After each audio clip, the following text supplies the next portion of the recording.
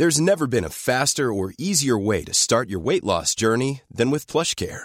PlushCare accepts most insurance plans and gives you online access to board-certified physicians who can prescribe FDA-approved weight loss medications like Wegovy and Zepbound for those who qualify. Take charge of your health and speak with a board-certified physician about a weight loss plan that's right for you. Get started today at plushcare.com/weight loss. That's plushcare.com/weight loss. plushcare.com/weight loss.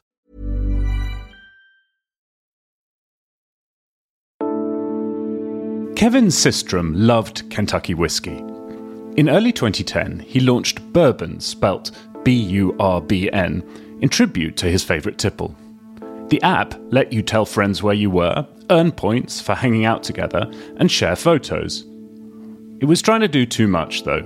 Systrom and his co-founder, Mike Krieger, soon realised that the photo-sharing feature was the biggest draw. Bourbon 2.0 was much more simple, a slick photo-sharing app with a choice of hazy filters to give images a hipster sheen. After a brief flirtation with the name Scotch, Systrom quit drinking names in favour of a portmanteau of Instant and Telegram. In October 2010, Instagram was born. As origin stories go, it lacks the grim portent of Mark Zuckerberg creating Facebook to rank college girls by their looks. Zuckerberg's company bought Instagram for $1 billion in 2012. Systrom and Krieger have since left. But now the photo-sharing app is embroiled in the latest scandal, putting Facebook under scrutiny in Washington, where the company stands accused of damaging the mental health of its users. What's the evidence that Facebook's platforms make children miserable? And what, if anything, should legislators do about it? This is Checks and Balance. I'm John Prideaux, The Economist's US editor, and each week we take one big theme shaping American politics and explore it in depth.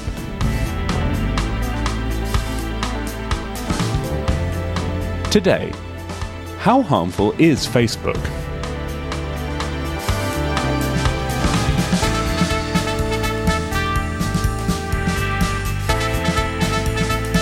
Senators have struggled to agree on such uncontroversial things as paying the government's bills.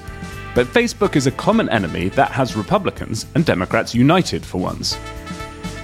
When whistleblower Frances Haugen testified to a Senate committee that Facebook and its subsidiary Instagram not only damaged the mental health of its younger users, but knew about it, senators rushed to proclaim that they would get something done. So is this time different for big tech?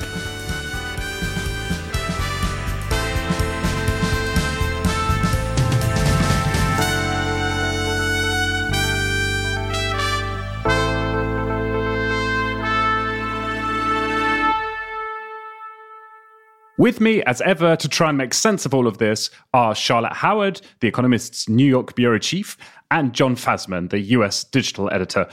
Charlotte, John, we talk about plenty of controversial things on the podcast, but none so contentious, it turns out, as loose leaf tea. We've had many emails from listeners complaining about Charlotte's views on loose leaf tea, and almost as many emails from listeners complaining of John's constant dunking on Boston. So can you defend yourselves? I think for this opening segment, Charlotte should dunk on Boston and I'll rip loose leaf tea to bits. That should satisfy everybody. On loose leaf tea, I hear listeners' complaints that they, in some parts of the world, it's customary to drink loose leaf tea. I do not buy the argument from some listeners who wrote from big metropolitan areas in the United States that they need to have loose leaf tea because the selection for tea and tea bags is insufficient. I would direct them to Whole Foods, where there are approximately 14 linear miles of tea shelves. Does this reflect a general prejudice against tea on your part, which many Americans, I have to say, share that prejudice? I've been watching Ted Lasso, the great Emmy Award-winning show, and he describes tea as pigeon sweat. No, I like tea. I mean, I think it'd be pretty hard. I might be fired, or should I say sacked, for not liking tea. Fasman, what do you have to say about Boston? You know, I thought it was done. I intended this sort of knocks on Boston to be done in a spirit of good fun. There's a longstanding rivalry, as many Americans know, between Boston and New York. I'm a de facto New Yorker married to a woman with Maine roots, and antipathy for Boston sort of comes factored into that mix. But I don't actually dislike it that much. I just sort of like making fun of it. I have to say that if listeners are offended by the tone with which Jon Fasman talks about Boston, you should hear Bostonites talk about New Yorkers. Yeah. I mean, it's way, way more violent. I thought you were going to say you should hear Bostonites talk about Jon Fasman, but you took it in a different direction. This week, we're going to be talking about Facebook and its impact, particularly on the mental health of its users. Of course, there's lots of controversy around what Facebook has or hasn't done to politics in America. And Frances Haugen, who's the Facebook whistleblower who provided the Wall Street Journal with some confidential documents, is going to be up before Congress soon to talk about Facebook's role or lack of role in what happened at Congress, the storming of the Capitol on January the 6th. But today we're going to focus on this question, which is very much before Congress at the moment, of what is the effect that Facebook and its platforms like Instagram have on the mental health of its users, because that's the thing that members of Congress are talking about, focusing on at the moment and potentially regulating. And just to give everyone a warning, we will be talking in this episode about mental health issues, so listen with that in mind. Charlotte, before we get into this, could you explain what Haugen and the leaked papers revealed about Facebook that we didn't already know? Well, there's been this open question about how bad Facebook might be for some of its younger users and how bad Instagram might be for some of its younger users. And what Haugen laid out is that Facebook's internal research was pretty damning on this front, that in her characterization, that they found that 32% of teen girls, so about a third of those, said that Instagram made them feel worse about their bodies, that a small share of teens said they started having suicidal thoughts after using the platform. And that's worrying because Instagram has a younger user base than Facebook. More than 40% of their users are younger than 22. So they were discovering some of this in their internal research at the same time that they were trying to dream up a platform of how to get even younger children using Instagram. And together, this seems to add up to a company that, in Haugen's characterization, is really quite lost, morally bankrupt, and that they put profits ahead of people. Right, Charlotte. And I think there was a consensus view in the way that these internal reports at Facebook were reported, which basically said that these findings are pretty much undisputed. Facebook and Instagram are bad for teenage girls, and all the studies say so. And I'm not sure that that's actually the case, or at least I'm not sure that the studies are clear on this point. So I asked Hal Hodson, who writes about technology for The Economist, to come on the podcast and explain what we do know and what we don't know in this area.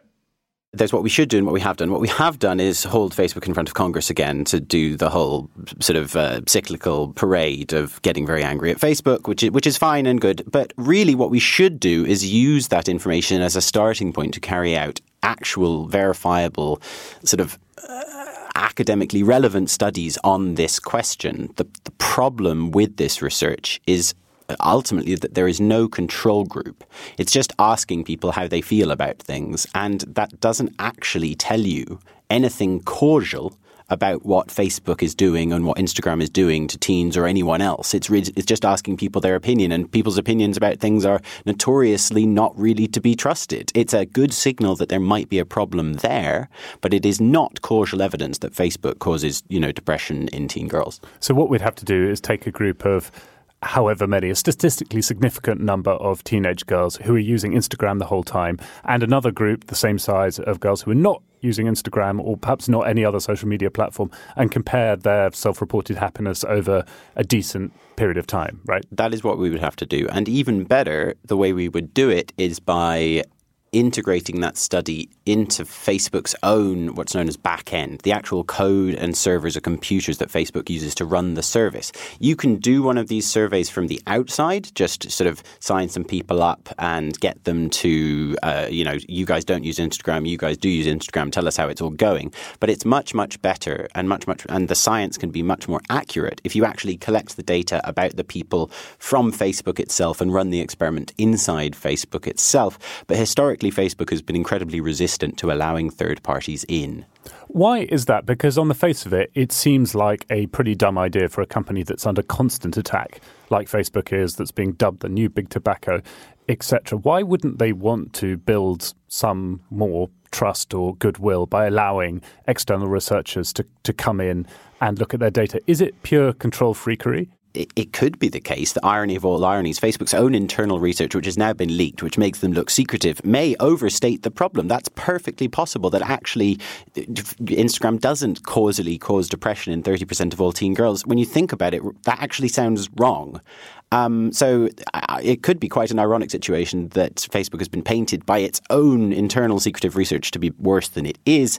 And the way to find out, that is now kind of in everyone's interest, is to do these external studies. But you are right. The reason in the long run that Facebook doesn't want to do this is that science is an open process. You can't do it having Mark Zuckerberg having the final say over whether something gets published in Nature Communications or not. It is a relaxing of control that is not commensurate with running a gigantic multi-billion-dollar public company. Let's assume for the purposes of this question that Instagram does do some damage to the mental health of teenage girls. If that's the case, is it a Facebook problem or an internet problem? Because our counterfactual here is probably not people just not spending time online and spending time going for a run or playing tennis or something instead. It's spending time on other social networks or doing other things online, right? Unless we think that it's possible just to prevent teenage girls from using, or boys from using the internet, period. I think that, it's probably worth thinking about splitting it out. There's screen use in general, and there's probably some interesting correlates there in terms of how that makes people feel. And then there's the use of specific apps on those screens. And this is one of the reasons you would want your study to be fully embedded in Facebook, is it would give you very accurate measurements of what was being used when. I don't think we should assume that we would be better off if people were spending time on TikTok. TikTok uses, if anything, a more ferocious optimization algorithm in order to present people with stuff that they're interested in. And many other internet properties do similar things. All of them have some way of optimizing the way that they present content. Because in some ways, all of these services, what they do is they filter out, the morass of information that's out there on the internet that no one could read in 1,000 lifetimes. And they give you something that you can swizz through on the lift. And all of them have to make decisions in how they do that. And the question that faces Facebook and everyone is, what are the negative externalities of that decision?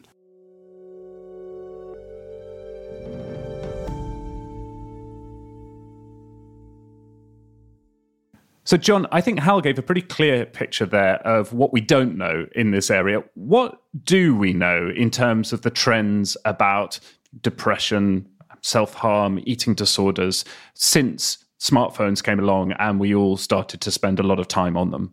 Yeah, that's a great question. I've been speaking to Jean Twenge, who is a professor of psychology at San Diego State University and the author of iGen, which is a terrific book about teens and social media and mental health. And she studies the effects of social media on the mental health of teens. She has found that teenage girls who spend 5 or more hours on social media each day are 3 times as likely to experience depression as girls who spend less than an hour on social media each day. So there appears to be a correlation, at least, between social media use and depression and acts of self-harm among teenagers. She also found that the associations are stronger in girls than they are in boys. She suggested this may be because girls experience bullying differently than boys, that with boys, the bullying tends to be physical, whereas with girls, the bullying is often social, and social media acts as a conduit for that sort of bullying in a way that it doesn't for physical bullying. Yeah, I think that's really interesting. And 5 hours is a lot to spend on social media, but there is other research, too, that looks at this question from slightly different angles. There was a University of Pennsylvania study from 2018 that asked students to continue their use of social media platforms as they usually do, or to limit it to 30 minutes a day, which is still a lot of time on social media, but not as much as they're usually spending. And after 3 weeks, the people in the 30-minute group, those who were limiting their time, had reports of lower levels of depression and loneliness. So I think that the important thing here is that obviously we would prefer to have a randomized controlled trial, which is the gold standard for any research in science. But it's very, very hard to achieve that in this current environment. And so the question for policymakers and for parents and for anyone who cares about the mental health of teenagers is, what do you do in the meantime? How can you try to promote that long-term research so that we do have more concrete answers? But while that evidence is being gathered, what do you do in the meantime? What should policymakers do? What should parents do? And that's the real question that people are wrestling with. I think there's another question here, which is that what do you do? I'm not suggesting that Facebook and Instagram are like this, but let's just say for the sake of argument, what do you do if on a platform 1% of the users of that platform become depressed after using it and 99% have a great time? I think that's hard. If it's 50-50, I think it's pretty easy. And I suspect, although, as Hal pointed out, the studies are not in yet, the number is somewhere between 1 and 50%, right? And so how many people have to be harmed in order to regulate or change a platform that a majority of users may be deriving pleasure from, or, more than pleasure, maybe something useful, like imagine you're gay in America and living in a small town and feel isolated. Perhaps you might find some meaningful connections to other people who are also gay through social media, say. So I think that's a hard philosophical question, I think. Well, I think the point that Haugen was trying to make actually is that it's not a question of shutting down Facebook completely. There are some people who would like to see that happen or to have Facebook broken up. We can get into the ways that to reform Facebook, but I don't think that this is necessarily a question of all or nothing. And she talked about ways to introduce friction or stickiness to the platform to make it behave in a more responsible way, to make it harder for girls to descend into a rabbit hole of content that feeds them images to promote anorexia, for instance. So I think that's, unfortunately, those kind of dull details of how you operate the platform such that it becomes less risky for certain populations is important. Okay, thanks both. Well, I think we'll talk about possible options for regulating Facebook's platforms later in the show. First, we're going to go back to when a popular video game caused a lot of anguish on Capitol Hill. Before we get there, though, as I say every week, you should subscribe to The Economist if you don't already. It is the world's finest newspaper. Checks and Balance listeners can get the best offer at economist.com/USpod and the choice between a digital-only or a digital and print subscription. In this week's paper, we consider what the Democrats should keep as they slim down the Build Back Better Act. There's a great Lexington on Dave Chappelle, and we ask why people have an accent when they speak a foreign language. Economist.com/USpod is the link to subscribe. It's in the notes for this episode.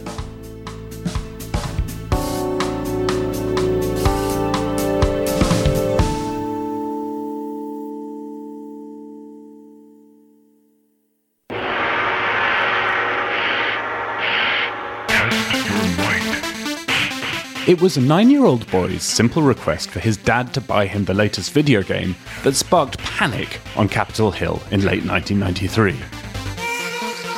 Mortal Kombat so appalled Bill Anderson that he asked his boss, Democratic Senator Joe Lieberman, to take action. Initially an arcade craze, it was launched to home consoles on Mortal Monday, September the 13th.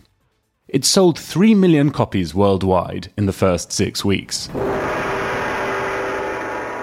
Mortal Kombat is pretty gruesome. In the 2D game, players control humanoid characters with names such as Kano, Sub-Zero, or Scorpion, who punch or kick each other to the sound and sight of squelching blood. The task is to finish your opponent, perhaps by ripping their heart out of their chest or decapitating them and pulling out their spinal cord.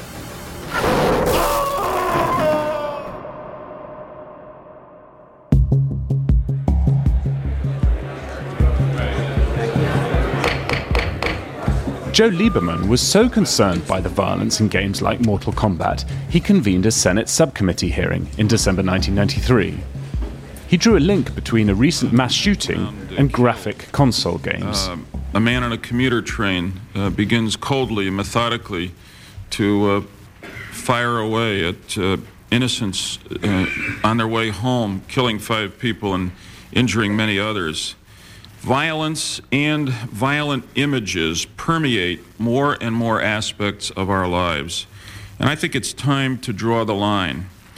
I know that one place parents want us to draw the line is with violence in video games. Lieberman suggested that they could be inspiring a violent generation. Instead of enriching a child's mind, these games teach a child to enjoy inflicting torture. Lieberman's somber tone made him sound prudish, but he had hit on something. Once a preserve of children playing Pac-Man or Space Invaders, increasingly adults were gaming too. And while games were becoming more graphic and violent, regulation hadn't caught up. To head off Lieberman's threat of more federal oversight, the industry established the Entertainment Software Rating Board. Starting in 1994, it imposed a rating system so parents would know whether a video game was suitable for their child or not. Mortal Kombat received the second highest rating, mature. The little black and white labels are still in use today. But Lieberman was wrong to suggest that these games would nurture a generation of murderous psychopaths. Studies have repeatedly shown little link between gaming and violent behaviour. Though Lieberman and co. couldn't know it at the time, the murder rate in America was about to decline. Still, this panic over the effects of violent video games hasn't gone away. The perpetrators of school shootings at Columbine, Sandy Hook, and Parkland were all known to have played bloody video games, and politicians still rush to blame them. Sometimes, when something seems like it must be true, evidence to the contrary does not matter all that much.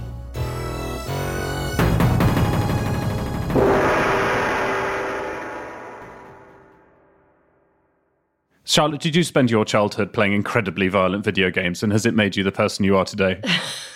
I think that the comparison might be apt or it might not be. We just don't know with Facebook. I'm not convinced that this is much ado about nothing. I think that it could be something that does deserve attention.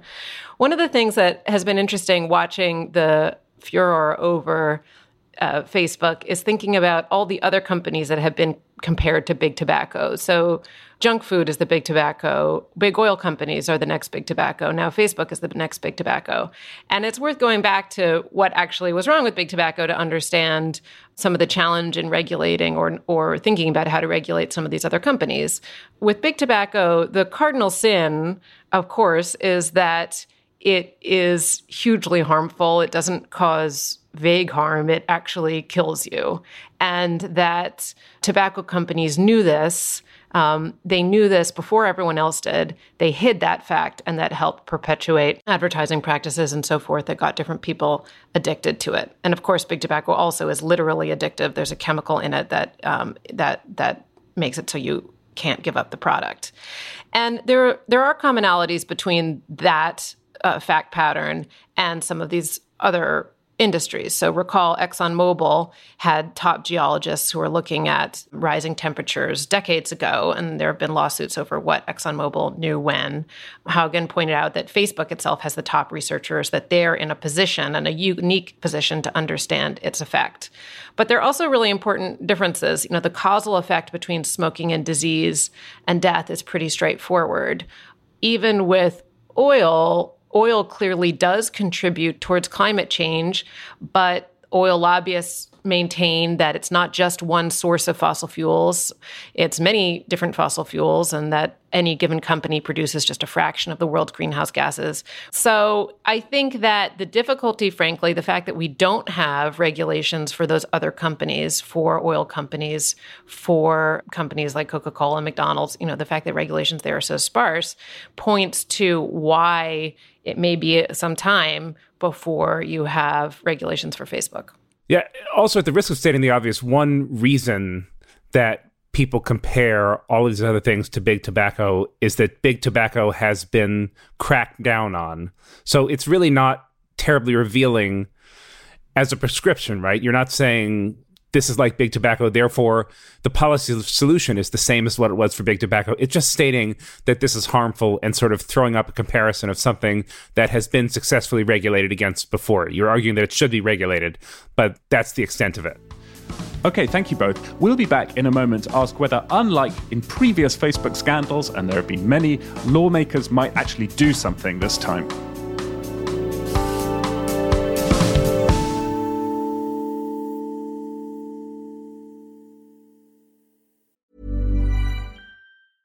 Hey, I'm Ryan Reynolds. Recently, I asked Mint Mobile's legal team if big wireless companies are allowed to raise prices due to inflation. They said yes. And then when I asked if raising prices technically violates those onerous two-year contracts, they said, "What the f*** are you talking about, you insane Hollywood ass?" So to recap, we're cutting the price of Mint Unlimited from $30 a month to just $15 a month. Give it a try at mintmobile.com/switch. $45 up front for 3 months plus taxes and fees. Promo rate for new customers for limited time. Unlimited more than 40 gigabytes per month. Slows full terms at mintmobile.com. There have been many scandals involving Facebook and its platforms before. Scandals over privacy, scandals over the spreading of fake news, anti-vax sentiment, the Cambridge Analytica scandal, the list goes on. The Economist's Alexandra Suich-Bass has written about Facebook and its various scandals for the best part of a decade. The central question is this time different? And you can argue it both ways. A cynic would say that it won't be. You have one of the most efficient enterprises in the world, Facebook, up against one of the least functional enterprises in the world, Congress. And history has shown that Congress has failed to act. During the Cambridge Analytica scandal, when Mark Zuckerberg testified, you had an embarrassingly wide array of dumb questions come from senators. The hearing underscored how little Congress knew and how difficult it would be to craft smart regulations. I think the other path of argument or thinking would go, though, that maybe Congress has had enough of this. And I think there's two things that make this time potentially different. The first thing that makes this potentially different is that this case involves children. Children and protecting children's privacy is a bipartisan issue. And the toll that social media can have on children's mental health is certainly less controversial than most other things. And so I think that might inspire some sort of action from Congress. And the other reason I think this time might be different is that there was a palpably different mood in Congress. You had the feeling that you were watching people who had given a company the benefit of the doubt and believed public statements about how Facebook was working to reform itself, how it was trying to change. And then they have been consistently proven wrong in giving the company any benefit of the doubt. And so I had the sense that I was watching a change of dynamic and a change of relationship happen when I was watching that hearing. And so I think that might also inspire action. And you saw bipartisan agreement that they want to do something. I think the question is, what is the issue they are trying to solve and what can actually get done today in Congress? Alexandra, that focus on children that you describe, which comes across quite strongly from the leaked Facebook documents, is a reflection of the fact, I think, that Facebook's user base, the user base of Instagram, is getting older. And in social media world, that's not a good look because these businesses are obsessed with growth and with being, always being the next big thing, even when they're as big as Facebook is. So is it a bigger problem for Facebook that congressmen have decided they don't like it and have the company in its sights? Or is the bigger problem this fact of an aging user base? Well, I think that we have been asking that question about whether Facebook as a company could be at a tipping point. A few years ago, I wrote a piece asking, is Facebook the next Yahoo? And I think that concern about Facebook being uncool and less attractive to users because of people's concern about its impact on their own moods. And so people choosing to self-regulate and spend less time on Facebook or less time on Instagram is a potential concern for the company. The countervailing wind is that as people have been spending more time online, less time outside, less time watching linear television, Facebook's position in the ad market has become even more integral. So it's now over a $900 billion market cap company. In some ways, it's propelled by forces other than its own success and the amount of time users are spending, and where users are no longer spending as much time, which is on traditional media. So I think it's more likely that Facebook will be affected by user patterns. And if there's a perception by advertisers that it's not where users are, then certainly they're going to spend potentially less money there. But I think that there's no sign that advertisers or investors are particularly concerned about either issue, about congressional action or user time spent. And you see that with the way the stock is traded, even in the wake of this most recent scandal. Yes, it's down and it's trading more in line with S&P 500 than other tech companies, but it's still doing pretty well. Just to take it back to Congress to end with, Alexandra, if regulation were to be forthcoming this time, what do you think it would look like? Big tech has become a Rorschach test of sorts that shows what you are most concerned about in the world. So when I show you the Facebook logo, what do you see? Do you see censorship and free speech? Do you see antitrust and the competitive force of big tech and concerns about tech becoming too large?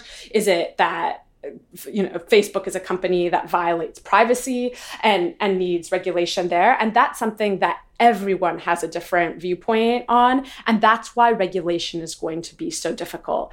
Out of Europe, you see some pretty comprehensive regulations being formulated in the Digital Services Act and Digital Markets Act, which could come into force in a few years from now. But in the US, you have much more of a piecemeal approach. So in terms of the proposals that are coming out of Congress, you see some people trying to deal with the potential competitive threat of big tech. You see some people really much more worried about platforms favoring their own services. You see people concerned about the protections that big tech companies have when it comes to harmful speech and hate speech. No one can quite agree on what the problem is, so therefore no one can agree on what the solutions are. And you see that in the conversations that I had on the Facebook whistleblower. It's quite interesting. People who are advocating in Washington for antitrust enforcement were actually disappointed by this whistleblower because they think that it's taken attention more to privacy and the question of Facebook's role in society and whether it's good or bad for children, and taken attention away from antitrust enforcement and momentum there. And so even for people who are Facebook's enemies and want to see Facebook held to account, there's no consensus over what the priority should be. And the Facebook whistleblower actually epitomizes those tensions.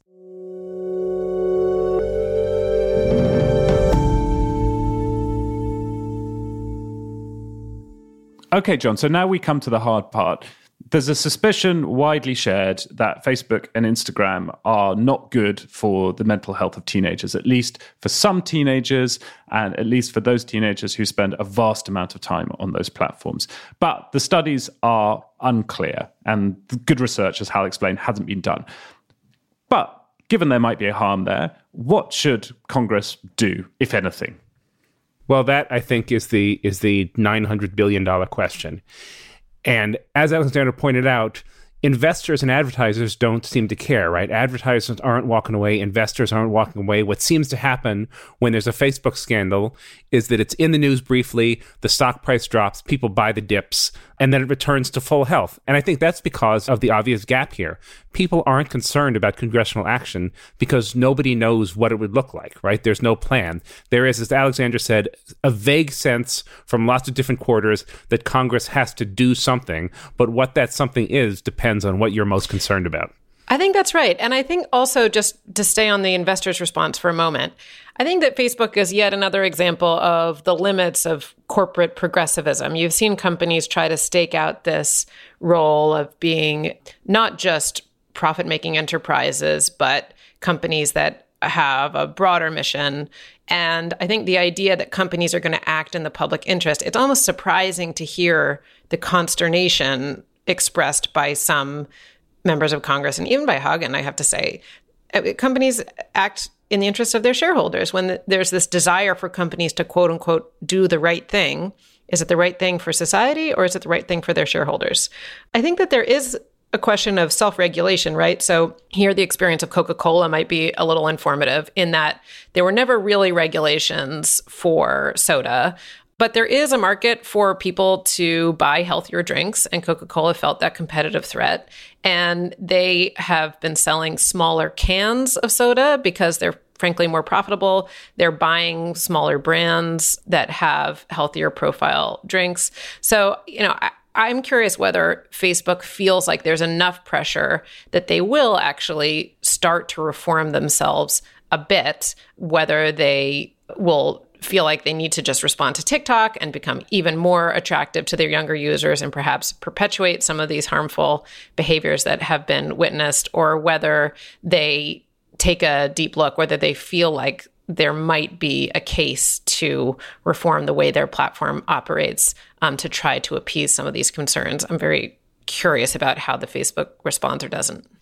John, part of me wonders whether what's going on here, politically at least, is that anxious parents like me of small children don't like the fact that we don't have that much control, don't have as much control as we like over our children's screen time, and would quite like Congress to step in and do something to make these platforms that the kids want to spend time on less harmful.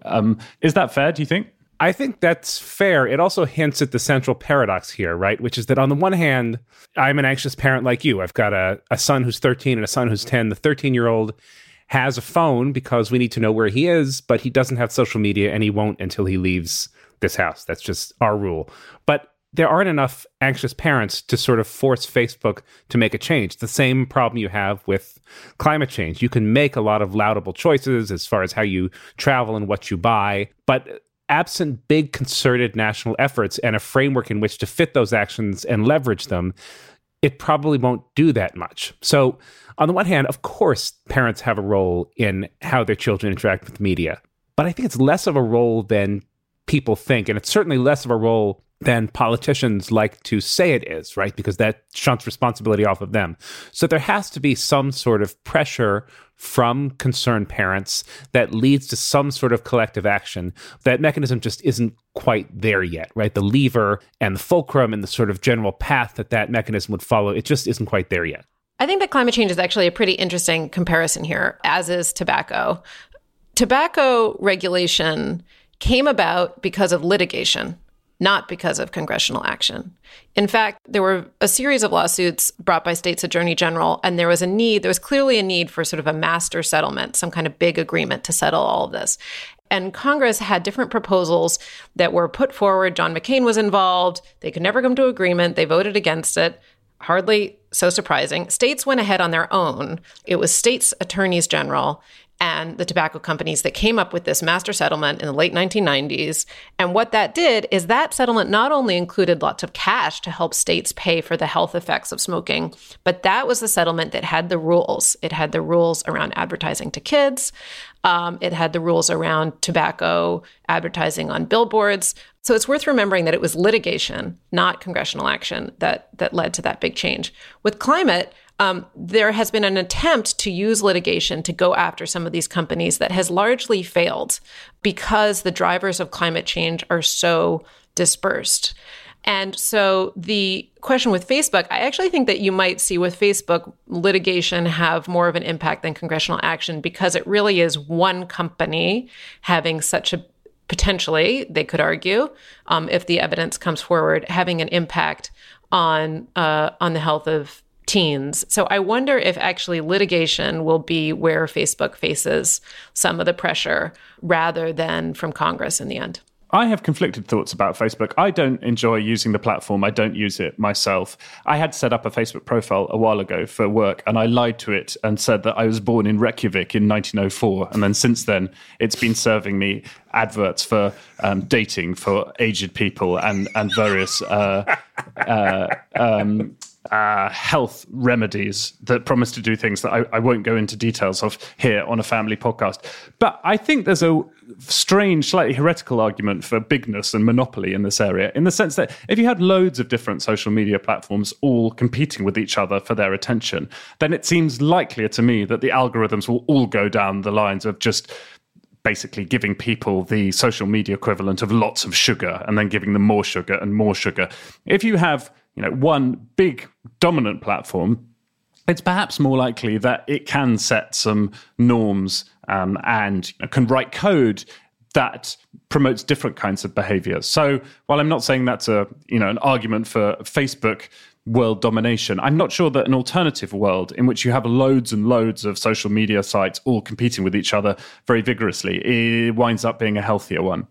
Okay, before I let you go, it's quiz time. The Economist first mentioned Facebook in a September 2006 piece about social networking sites. MySpace recently became the most visited website in America, we wrote. Facebook overtook MySpace in America in 2009. The same year, 1.8 million people attended President Obama's first inauguration, a record. Until then, which post-World War II president held the record for the highest attended inauguration? Ronald Reagan. What about JFK? It was, in fact, LBJ. An estimated 1.2 million people were in the crowd at his second inauguration in 1965. It was rather more than his first, when just 27 people crammed into the stateroom on Air Force One following the assassination of John F. Kennedy.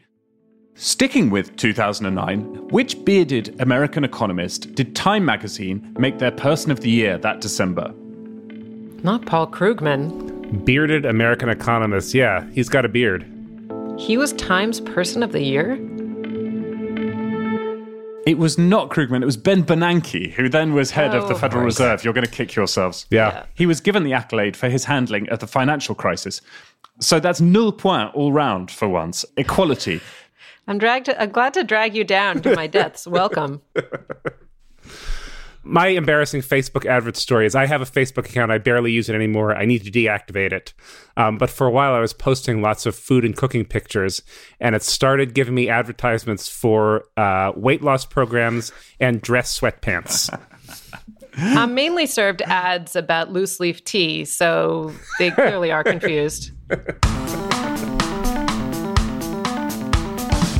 Thank you, Charlotte. Thank you, John. Thanks, John. Thank you.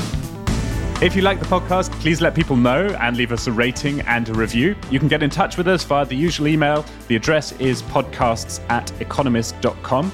Thanks to our producers, Harriet Noble, Nicholas Rofast, and John Shields. Thanks very much for listening. Stay safe, stay sane. We'll have more checks and balance for you next week.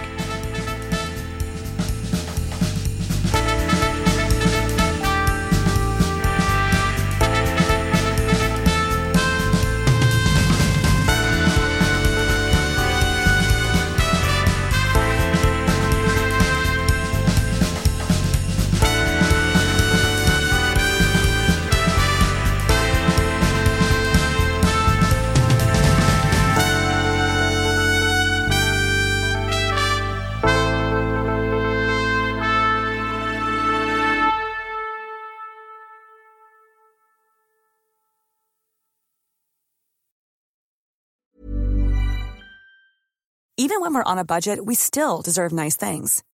Quince is a place to scoop up stunning high-end goods for 50 to 80% less than similar brands.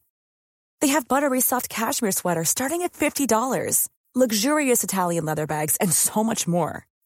Plus, Quince only works with factories that use safe, ethical, and responsible manufacturing. Get the high-end goods you'll love without the high price tag with Quince. Go to quince.com/style for free shipping and 365-day returns.